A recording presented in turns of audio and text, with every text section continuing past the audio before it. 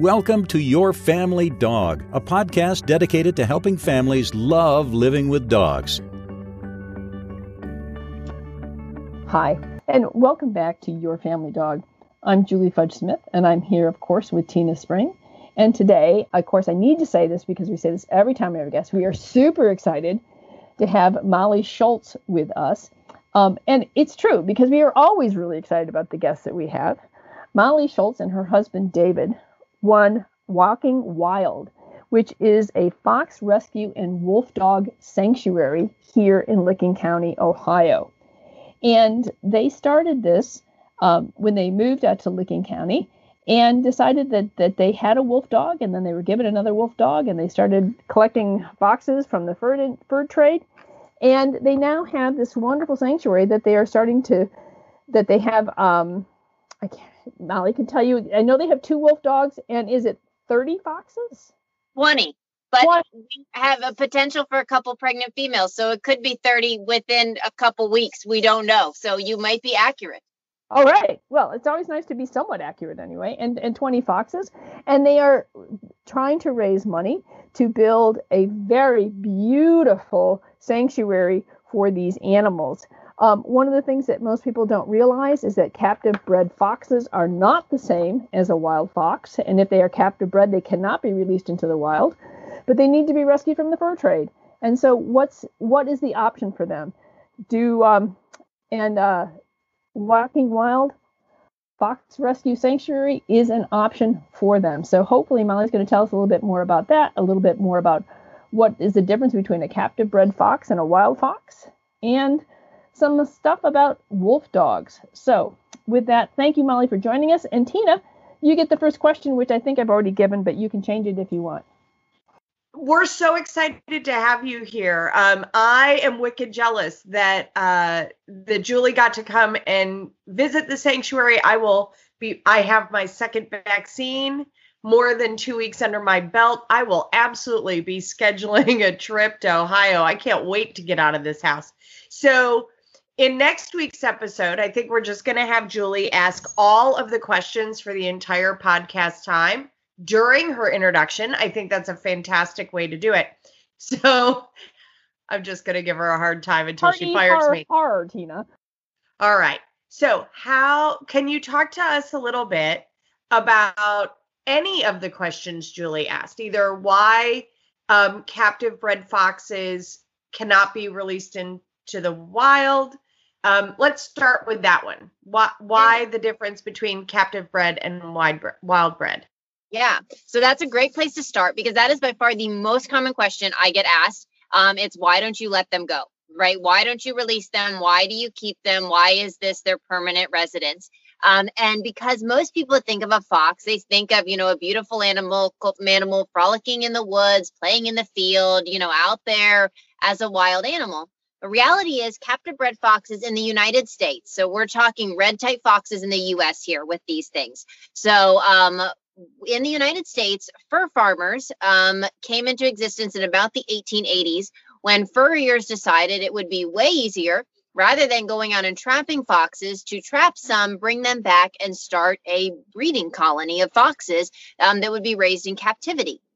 And so that started in about the 1880s. So all the captive bred foxes that we have here in the United States, whether they were purchased from a breeder that breeds them to be, and I use the word pet, and we can talk about that extremely loosely when talking about a fox, but whether, they are considered pet breeders, bred to be a pet, or they are foxes that are bred on a fur farm to be pelted and turned into articles of clothing. They all come from those foxes that were trapped back in the late 1800s, early 1900s, and put onto fur farms. So you've got foxes that are generation upon generation upon generation removed from any wild animal. So they don't instinctually know how to survive. I love to share that they like to hunt, but they don't know how to eat what they kill. Like, to them, it's literally just playing with a squeaky toy that moves. It's not, they don't have a mindset of I need to do this to survive.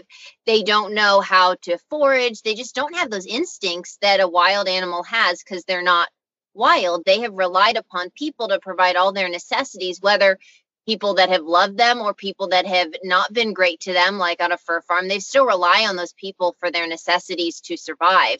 So they instinctually don't have what it takes to survive in the wild. They come in a lot of different color variations when they're captive bred. So fur farmers have bred red-tailed foxes into over 70 different color variations that don't exist naturally. And so because of that, you get a lot of animals that wouldn't blend with their surroundings. Foxes occur naturally in 3 colors: red, silver, and cross, which is a silver and red kind of splotched together, kind of like a Harlequin Great Dane, but with silver and red splotching in there. And so with that, they can blend with their surroundings. They can blend into the field. You know, your silvers are more found in more tundra-y places like Russia, or up in more of the Yukon and the Arctic space. You'll get some silver variations.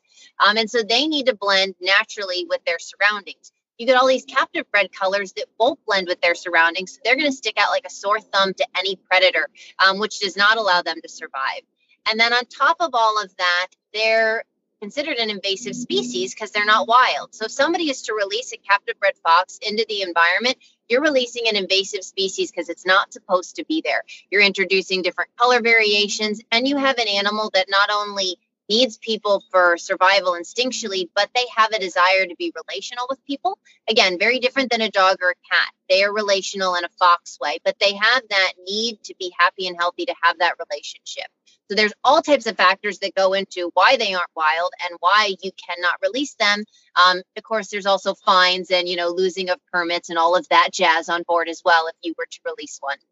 So wild. do we know? So I've always been told that the reason lots of species, wolves, other canids like foxes, are not, that many states, for example, my state, Georgia, does not allow you to own a wolf dog. You're not actually even allowed to transport one through the state legally, is because we don't know that there's efficacy for vaccine like rabies, distemper, other things.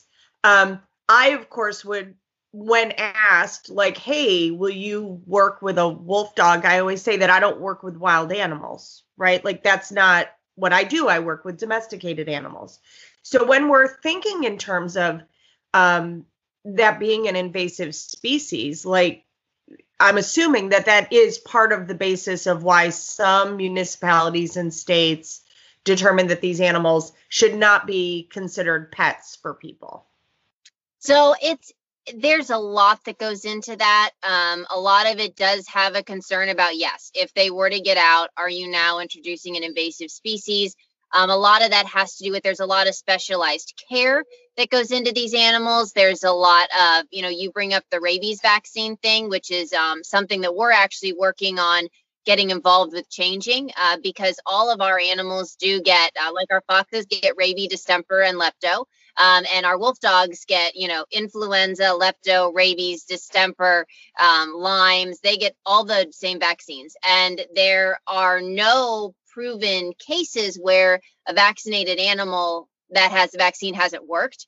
It's a topic that's a real passion point for me, because it's a very unevolved, unrealistic thing to say that these animals, even though vaccinated, aren't vaccinated. And so that's we can spend hours on that topic.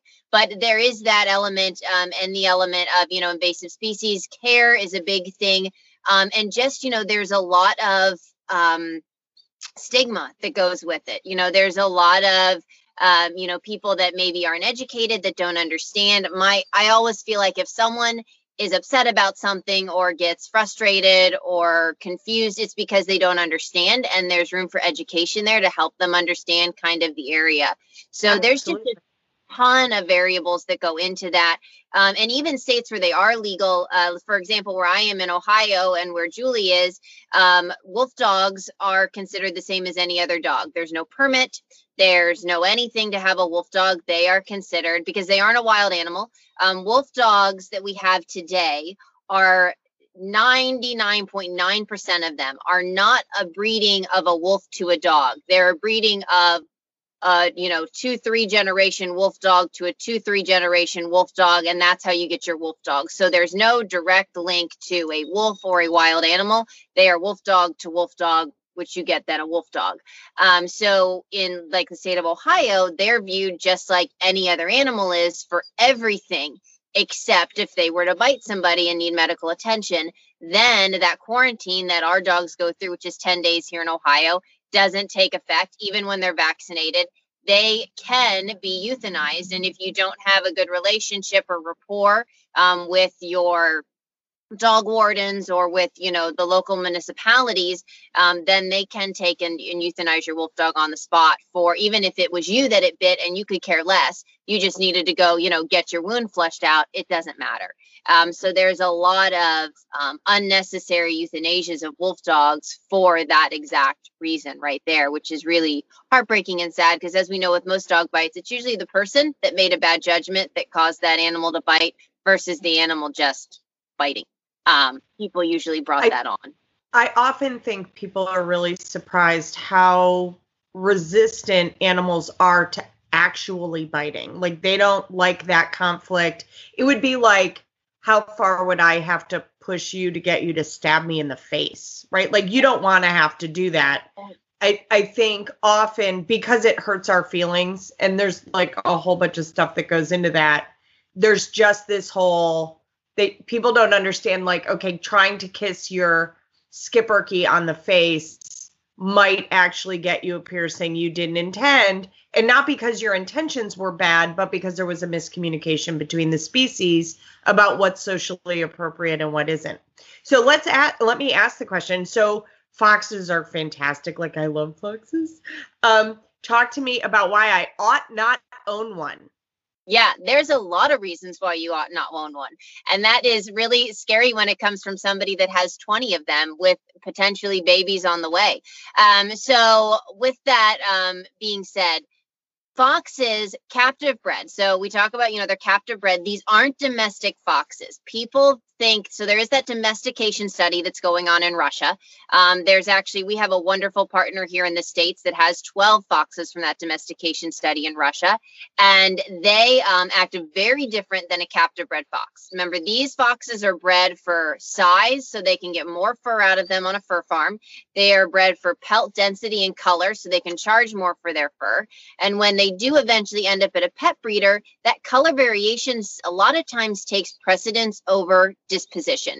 So they're breeding for the most beautiful looking animal, not necessarily the most relational animal. Now, that doesn't mean you don't get foxes that are extremely relational. It just means that that's not the quality they're looking for when they're breeding these animals 9 times out of 10 in most environments that people would get them from here in the United States. So biggest reason why you don't want to get a fox, is that your life now revolves around them. So earlier I shared, I don't call them a pet. I say I share my life with wolf dogs and foxes, because that's really what it is.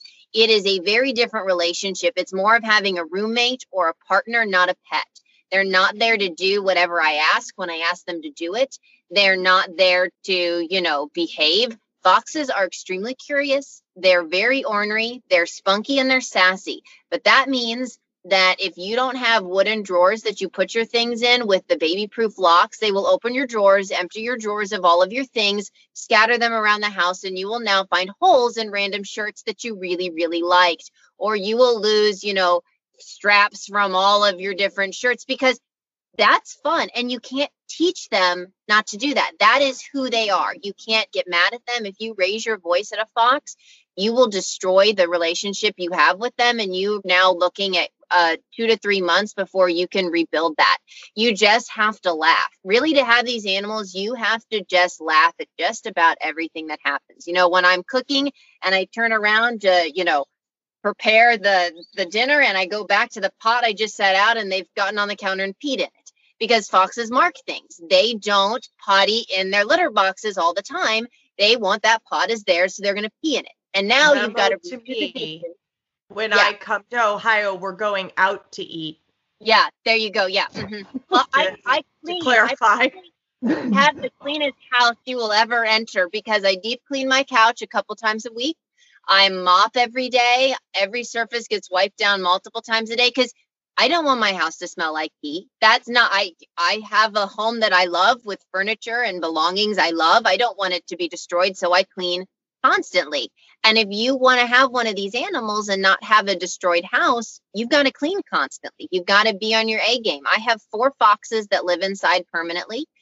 We have 6 that are inside temporarily right now. I kind of, have said little bits. We recently rescued them. They were on a fur farm. They had already been bred before rescuing them. So they're inside right now till we find out if they are pregnant and if they're going to have pups. We don't breed. We are not a breeder, but we rescued these animals knowing they had already been bred. The boys are all neutered, so there's no procreation happening under this roof. But it is a lot of work. You can't go away on vacations very easily. Red type foxes bond to 1 or 2 people. And they can be friendly with others, but that's not their person. And on that same vein, if they bond to 1 or 2 people, they may not like everybody in your family. For example, our first captive bred fox, we rescued Banjo. We got him at about 4 years old. He was a pet surrender. I am his person. I can do anything to him. He doesn't care if I trim his nails, if I brush his teeth, he received an injury where we got him from with his feet. So I have to do a lot of medical care to his 1 foot. I can mess with that. He is perfect. My husband, who has done nothing but love on him, can't touch him or else he will bite him. And I don't mean like nip him. I mean, put a canine through his hand, bite him. My husband has done nothing but love on him, but Banjo, that's not his person. And he has no desire to have any relationship with my husband. And my husband did nothing wrong. It's just that's how his brain's wired. So you can have a family and maybe you were the one that wanted the fox, but the fox decided it likes your spouse and doesn't like you. And now your feelings are hurt. You can't take it personally because there's no rhyme or reason to us. But in their mind, it makes perfect sense. Now, we know why Banjo doesn't like my husband. My husband switched from a 3rd shift to a 1st shift. And Banjo decided that he was mad at him because now at night when he slept with mommy, now daddy is also in bed with mommy and him, and he does not like that. And because of that, he will refuse to allow my husband to touch him. That happened a couple months after we rescued him, and all the progress they made was shattered right then and there when David started sleeping in bed at night. Because they're sensitive, they're emotional, they don't get over it. Not like, fine. You already talked about there's not any procreation allowed in your house, so... I mean, you guys could just do bunk beds.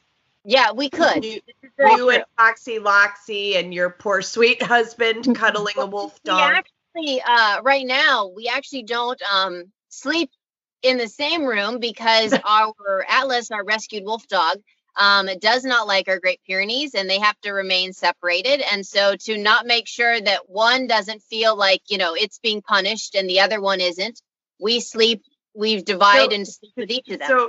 So I'm laughing. Your wolf dog doesn't like the Great Pyrenees that guards sheep from wolves. Yeah. I can't imagine.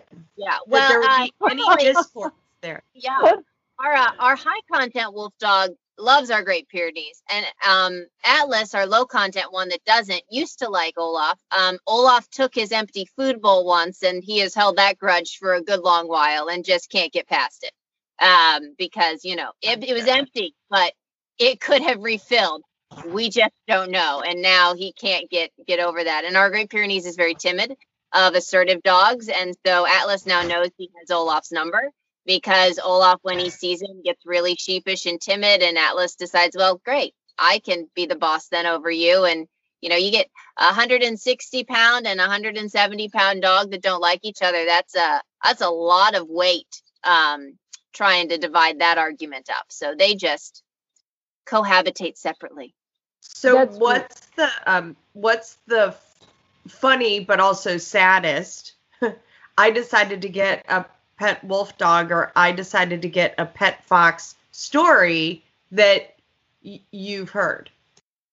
That I've heard. Oh gosh, there's a lot of them. Let's see. Some of the best are actually my own.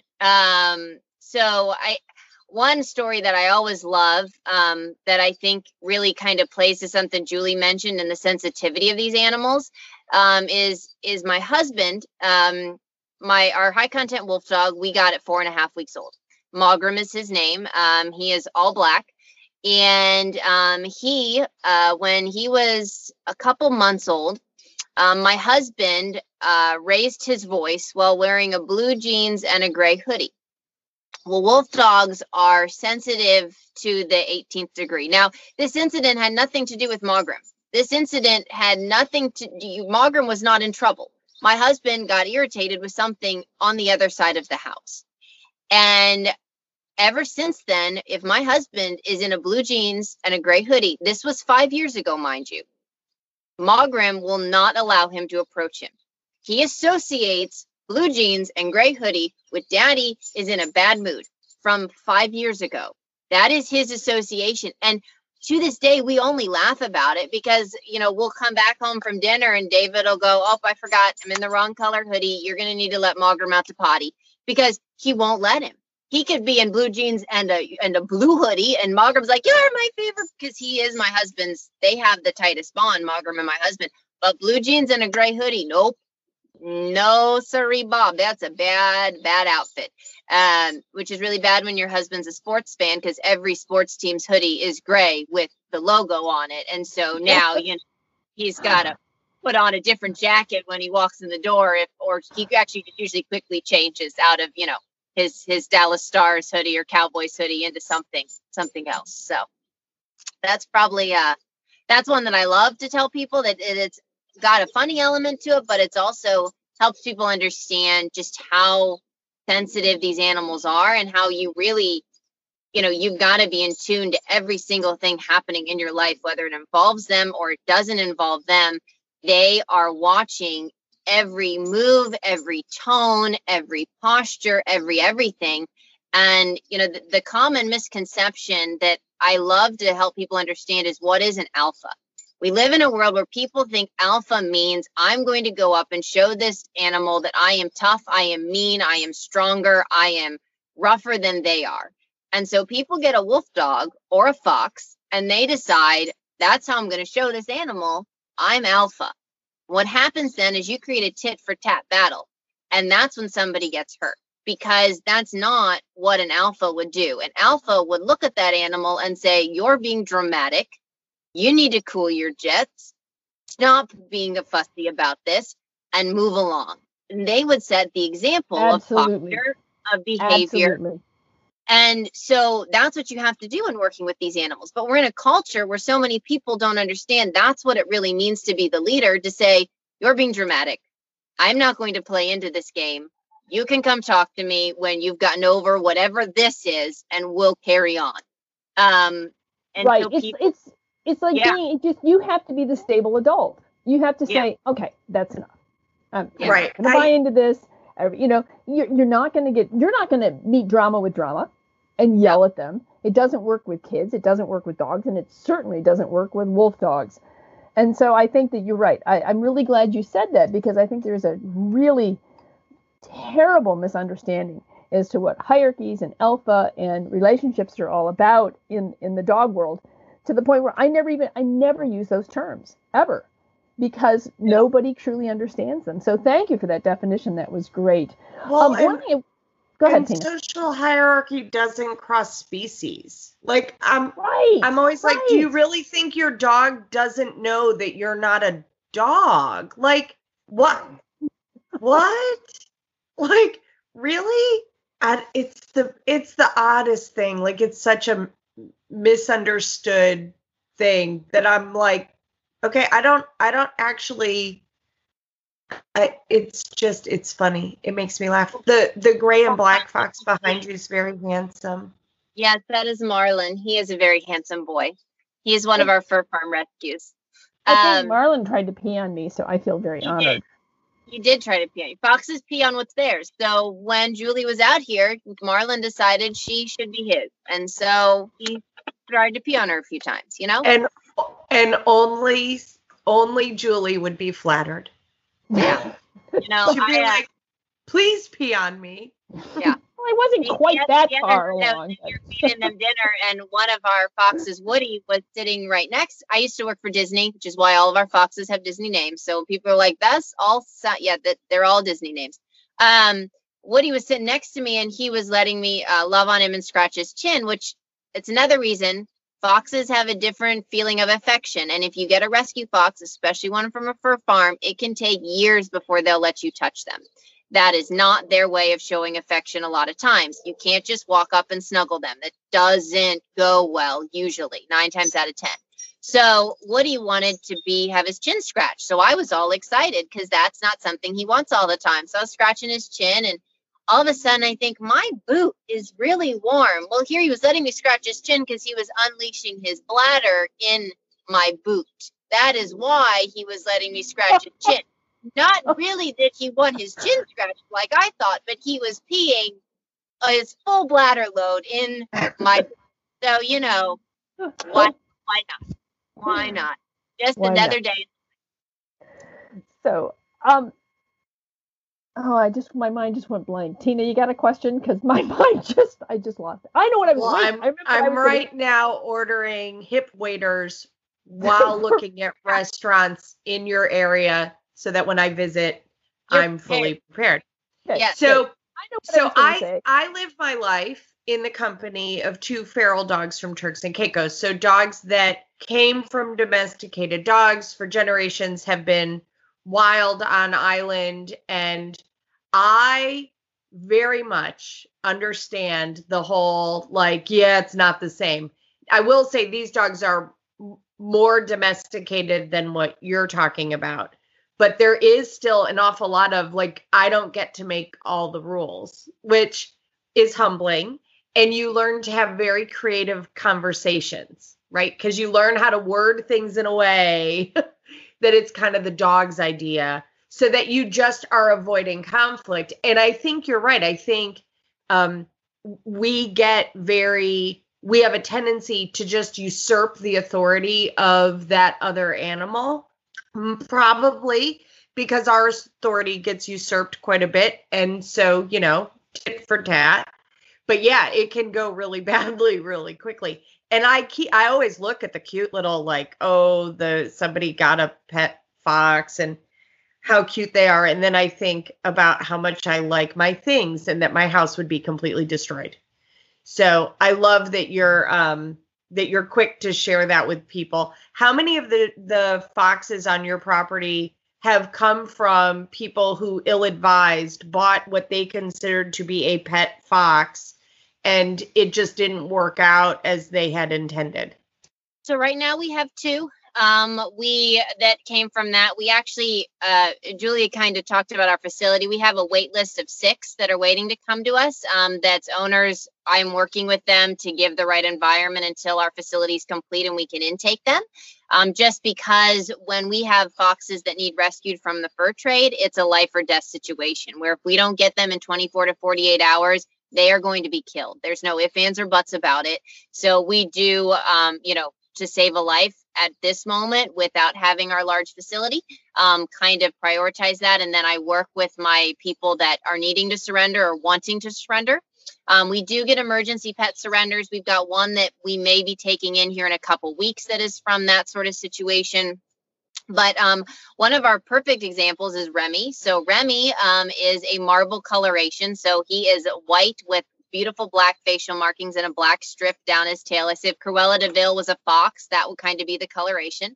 And so Remy, somebody got him from a breeder, and they lived in an environment that wasn't good for a fox. They lived in an apartment. Never get a fox if you live in an apartment. That's just a really bad decision. You also will never get your pet deposit back. So, there's that thing too. They got him at 4 weeks old. That's when most foxes are adopted from a breeder, which I do not necessarily agree with. But they want them to imprint on you and not imprint on their mom. So same with high content wolf dogs. You get them at about 4 weeks old. I think there's a lot of stuff that those animals miss out on developmentally when that happens. But, again, discussion for another day. So they got Remy at 4 weeks old. By 8 weeks, they realized this was not for them. And it's because of a few things you never think about. So, and foxes, many animals, but foxes particularly are drawn to shiny things. If you have facial piercings, a baby fox is going to try to remove all of your facial piercings because it is shiny. It is on your face. It is probably not going to feel good, but that animal is not being aggressive. It's being a baby. It's being playful, and it's wanting to have fun. And your nose piercing or your eyebrow piercing or your tongue piercing that it sees is great fun. Well, the person that got him had facial piercings, and she didn't know how to positively, when we work with these animals, it's all about ignoring what you don't want and rewarding what you do.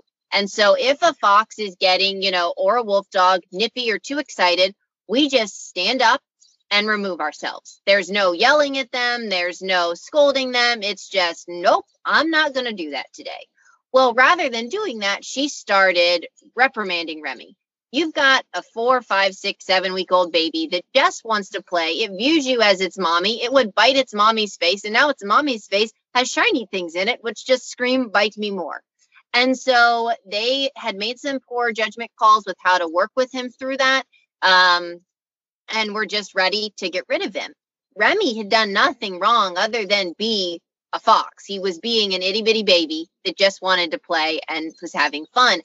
But they weren't ready for that. They weren't ready for, you probably, if you're going to snuggle with him, should take your nose piercing out or your lip piercing. It probably should. In fact, when our volunteers or people come to visit, that's always the first thing I say. If you have any piercings, please remove them because they like shiny things just like me, and they may try to take it. Glasses, rings, they're so used to rings because I wear mine isn't a thing, but it's piercings that appear on your face. It's like, whoa, that's fun. That's new. I like that. And so there's little things like that people don't even think about, and you bring this baby home and it's, sweet as could be. And they, we want to get rid of this animal. He's so aggressive. Remy's the sweetest little fox there is. Now, he's a nippy fox, but most foxes are nippy. And again, nothing you can train them not to do. You just teach them that when they get a little too rough, because they're mouthy. Huskies, when you look at your domestic dogs, tend to be mouthier dogs. Foxes are like a husky on steroids. All their communication comes from their mouth. And so when they get a little too rough, you just remove yourself from that situation. For foxes, you can literally just stand up and say, nope. And then when they calm down, you sit back down and you go back to interacting with them, which is also why bad for kids. If you have kids, do not ever get a captive red fox or a wolf dog. It's a very bad choice because the child could get hurt because the animal's being that animal. But that's, there's all those little things like that. And so Banjo is our other one that was a pet surrender. We got him at 4 years old, and he a couple months shy of 4. He had a lot of fractured teeth that arose that the individual couldn't afford to care for, and personal things happened in their life. The one fox that we may be taking in that's a pet surrender here in the next few weeks, they are moving to an illegal state to where they can't take it. Red type foxes are only legal in 10 states in the U.S. and some of those states, getting the permit to have them isn't easy. Ohio, we are one that it is very easy to get a permit to keep them. But there are many states where it is not. So even if it is legal, it may not be legal in the city you're in. It may not be legal, in that county, in that township. And you may not be able to do what's needed to get that permit. So there's a lot of people that, moving.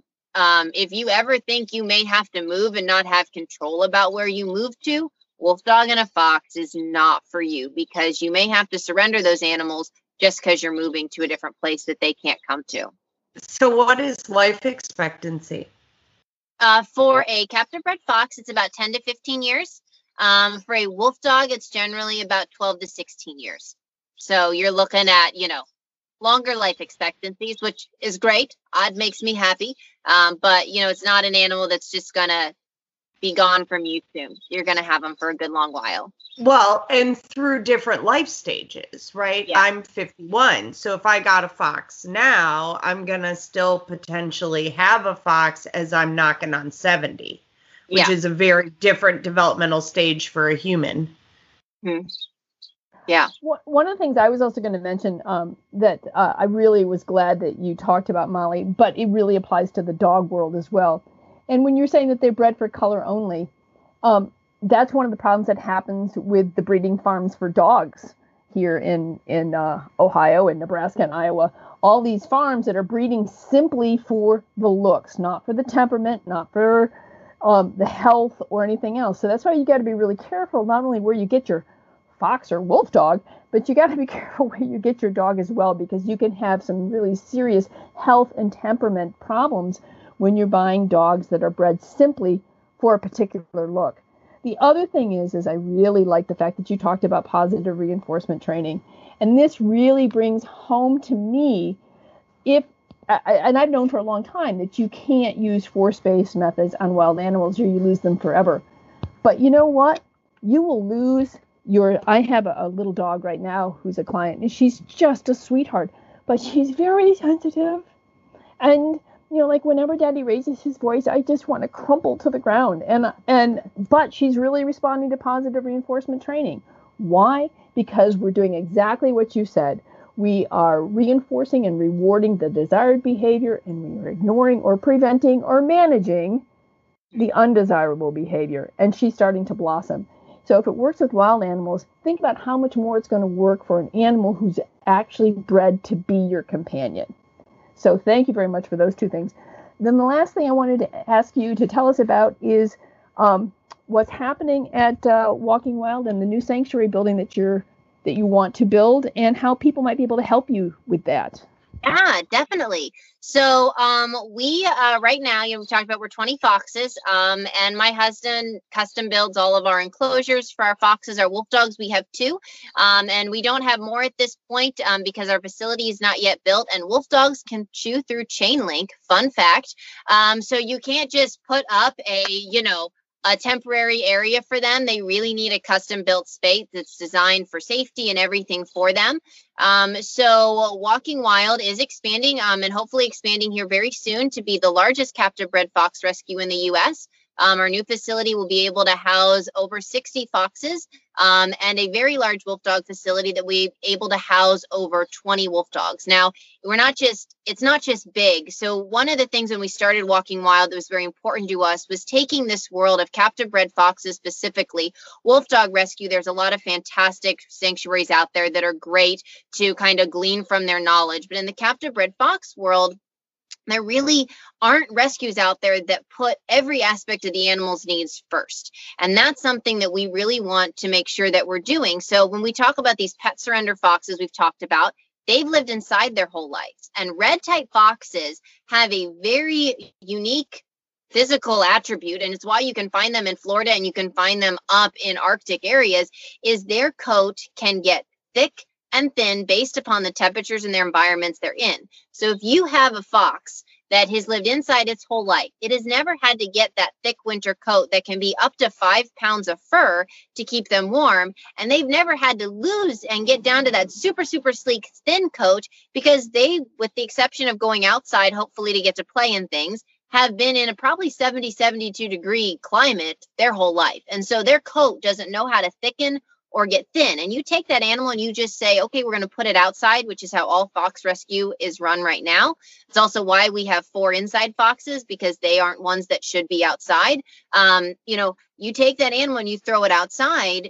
It now not only has the emotional stress of just being surrendered, but the physical stress. And we want to eliminate any physical stress because that's something we can control. I can't control the emotion that animal's going through from being dropped off, but I can control the physical emotion that it can face and those physical stressors. So really, when we're building this facility, it's all about taking those needs of the animals, everything down from, how can we climate control this to what type of space do they need? So these will be, the largest enclosures that are in this space. 2 foxes will have at minimum 200 square feet in addition to 20,000 square feet of play yards. So they don't just have these little enclosures that they're going to be in. They've got these expansive spaces. They are multi-level. They are underground spaces. Anything that these animals need, they're captive bred. But they have the instincts of, not instincts, but the desires, the need for the enrichment and sort of activity level that a wild fox would. And you need to be able to provide that to them in order for them to be happy and not get bored. And so this facility is really turning this space on its head and putting all those elements into it, from their enclosures to their play yards to custom designed vet clinics that take into account texture sensitivities for wolf dogs and foxes, color sensitivity, sound, scent, and making this really a place that is all about putting their needs above anything else. Our wolf dogs will have that same indoor-outdoor climate-controlled space that our foxes will have. Their outdoor spaces, I always say, as much as we can bring Yellowstone to Central Ohio, that's what we're going to do with water elements and hills and forest areas, that they can really, again, have fun and explore and enjoy their lives. Because nothing is more important to me than making sure that our animals are happy and that they're having fun no matter where they are. And anything that we can do to control that is extremely important. But, more than just a rescue facility that's really going to shape the way this world is viewed, is it's going to be an educational destination to where people can come from all over and interact with these animals. They can learn about them. They can get hands-on experiences with them. They can learn to develop a love for them.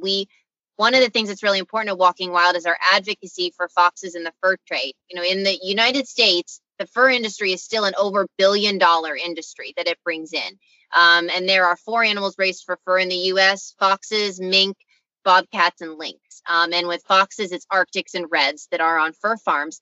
And there are over 1,500 foxes killed every year for their pelts. There are unknown numbers killed every year because they're unusable. And those are the animals that we can sometimes get surrendered to us, ones that fur farmers deem unusable.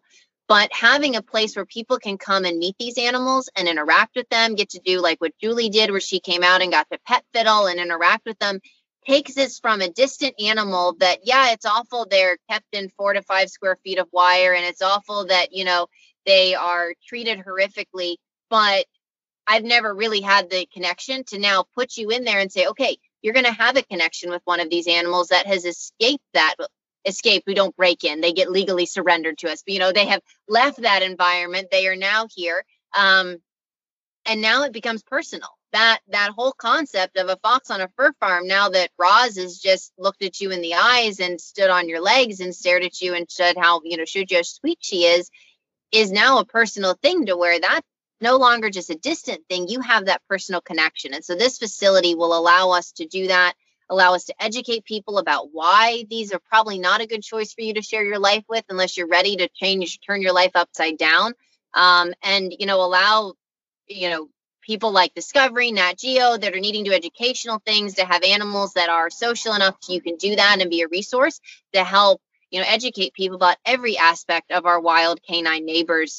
That was so important that we respect them as well. So it's a facility with a lot of pieces, parts, but yeah, we deemed donations for that, because as you can imagine, that is not a cheap facility to build. It's very expensive. And so if anyone does want to help with that, donate, learn more about it, you can do that on our website, which is walkingwildrescue.org. And if you want to know more about it, there's a contact page, and you can reach out to me and I will talk your ear off, because talking is nothing I have a problem doing. So. Well, we're always happy to have you back, right? Well, I'm a big fan of teaching people how not to make life harder, right? And I get people who are like, we're thinking about getting a fennec fox. And I'm like, what? Why don't you get a rhinoceros? That sounds great too. So yeah, I love that you're doing the education part of like, hey, probably not what you expected. Kind of like, I don't know, marriage. Not really what you expected for us or them. It's not like Snow White and the Seven Dwarfs. And with wolf dogs, it's not like Game of Thrones. You're not going to be Jon Snow and Ghost just forging the north. And it's not going to be Snow White with your little woodland critters, helping you clean and tidy up your house and live in a fantasy world. There's a reality to it. Right. Yeah, it reminds me of the Dowager Countess Grantham, who says to Matthew in one of the episodes of Downton Abbey, Matthew, what you need to understand is that marriage is a long business for people like us. And it's kind of like, that's the same thing here with foxes or wolves. This is a long business that you are getting yourself into. And can you really do the long haul? So, Molly, thank you so much for joining us. We do want you to come back because we want updates on the sanctuary and how it's going. And we want to, I feel like we only skimmed the surface of what we could talk about. And so we would love to have you back again. And once again, anybody who's interested in more information on Walking Wild Rescue, their website is walkingwildrescue.org, and we will have that on the show notes. Molly, is there anything that we haven't covered today that you would really like our listeners to know? Oh, there's always things that people can know, but I think we did a good job with an introduction. And I just, what I would say is if anyone is thinking about having these animals, I don't want to make it sound like for every single person you shouldn't get one, because there are people out there, there are crazy people like my husband and I that, sharing your life with these animals is such an amazing, rewarding thing, but it's not most of us. And so because of that, if you are thinking about it, I am always here to answer questions that people have, to give them a dose of reality, to talk to them about, what is this like, and is it a good fit for you? Because the reality is these animals aren't going anywhere, so they need places to go. And there are great people out there that can provide them with that. But most people aren't prepared for all that it requires. So if anyone is thinking about sharing their life with one of these animals and wants to, talk about it or kind of get some information, please don't hesitate to reach out through that contact page. And I will be the person that gets back to you and kind of talks to you about that and can help you understand what is life really like. Because, 98% of people shouldn't have them, but there are 2% of us crazies out there that probably can handle it. So, for those 2%, I'm happy to, help you through that process. So. Great. Awesome. Thank you. Well, we hope you'll come back again soon. Yes, I would love to. Just let me know. Next time you'll have to expound on what a fox says. Yes. Oh, I can. We'll get Tinkerbell out for that. She would be happy to tell everyone all about what the fox says. I do so love it. Like, they are so chatty and they're engaging. Like, I imagine you can spend a day just watching them when they're not sleeping. And even when they are. Like, they're sweet when they're sleeping. They are. You're like, oh, it's so nice. They're all so cute and cuddly now. And then that's right. Anybody can have a sleeping fox. Yeah. It's the awake fox that's the challenge, not the sleeping fox. So. But yeah, I would love to learn more about them. So I'd love to have you back. All right. We'd love to come back. You just tell me when.